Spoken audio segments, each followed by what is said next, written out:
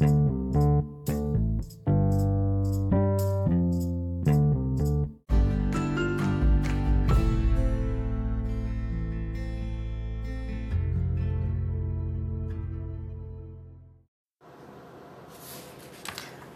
going to be reading from chapter 7 of Power Words, and the title is God Cleanses an Unclean Mouth. The prophets Isaiah, Jeremiah, Hosea, Ezekiel, Jonah, and others were mouthpieces for God. They were called to speak God's word to people, situations, city, dry bones, mountains, or whatever God told them to speak to fulfill their God-ordained missions. They had to be completely submitted to the Lord. Not only did their hearts and minds need to be in submission to God, but their mouths also had to be His. God still uses submitted people to speak messages to others. Those messages may be extremely important, with the ability to change the course of a nation, a church, a business, or a family. They may also be simple words of encouragement, wisdom, knowledge, confirmation, or even direction. God's word states that we can speak a word in due season to the weary. That's in Proverbs 25:11. Some people may be called to teach God's word and preach to large audiences, while others are gifted to share simple truths from scriptures with friends or co-workers. The size of the audience is not important. What's important is what we learn to be faithful with what God gives us to do and obedient to His leading. Whatever words He calls us to speak, we want to be ready to speak them. Every person can be used daily to speak words to others that will bring blessing to them. God spoke powerfully through the prophet Isaiah, but He had to deal with Isaiah's mouth first. I know God had to cleanse my mouth before He could use me as He desired, and perhaps God wants to use us in a greater way, but He needs to cleanse your mouth first. When God called Isaiah, He gave him a dramatic vision. Isaiah actually saw the Lord sitting on His throne and heard the angels crying, "Holy, holy, holy, holy is the Lord of hosts, and the whole earth is full of His glory." That's in Isaiah 6, verse 3. In response, Isaiah said, "Woe is me, for I am undone, I am ruined, because I am a man of unclean lips. I dwell in the midst of people with unclean lips. For my eyes have seen the King, the Lord of hosts." That's in Isaiah 6:5. It is interesting to me that when Isaiah was in the presence of God, the first thing he noticed was that he had unclean lips. Notice what happens next. Then flew one seraphim, heavenly beings, to me, having a live coal in his hand, which he had taken with tongs from off the altar, and with it he touched my mouth and said, "Behold, this has touched your lips.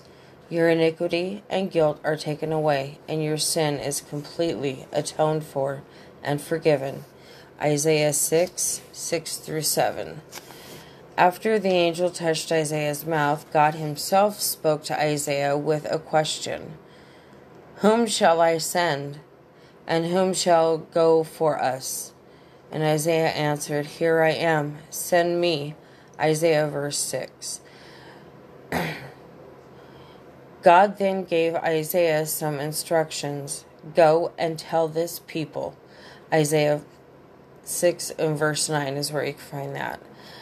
God's call to Isaiah is an excellent example of the fact that God often needs to cleanse people before he uses them.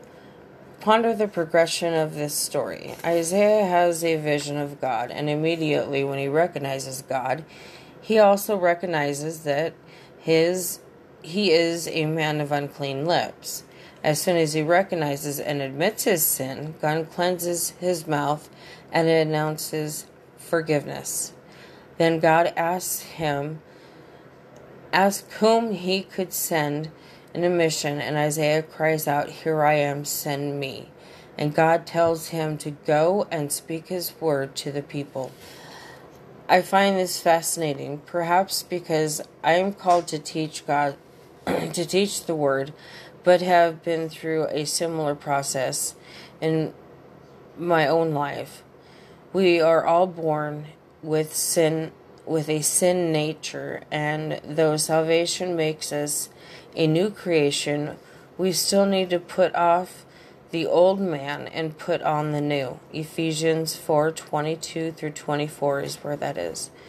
We see from Isaiah 6, 1 through 9, that when we come to God's presence, he will deal with us. In Isaiah's case, Isaiah himself realized and admitted that he had an unclean mouth. I believe the cry of his heart was to change and clean up his mouth. So God sent help. No matter what our sin is, whether we have an unclean mouth like Isaiah, a fearful mouth like Jeremiah, which I will elaborate on in the next chapter, or someone else, God always has forgiveness available to us.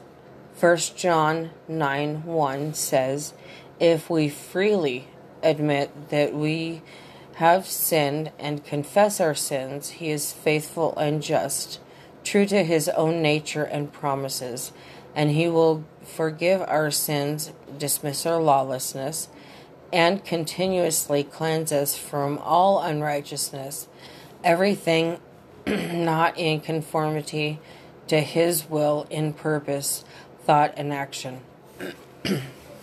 1 John 1 through 9 is a New Testament example of what God did for Isaiah in the Old Testament. He forgave and removed Isaiah's sins, cleansing his lips, just as he promises to forgive the sin we confess and cleanse us from all unrighteousness. Isaiah had a perfect heart toward God, even though he had some imperfection in his action. God always looks for people whose hearts are perfect toward him, not for people whose performances seem perfect or who seem to do everything right.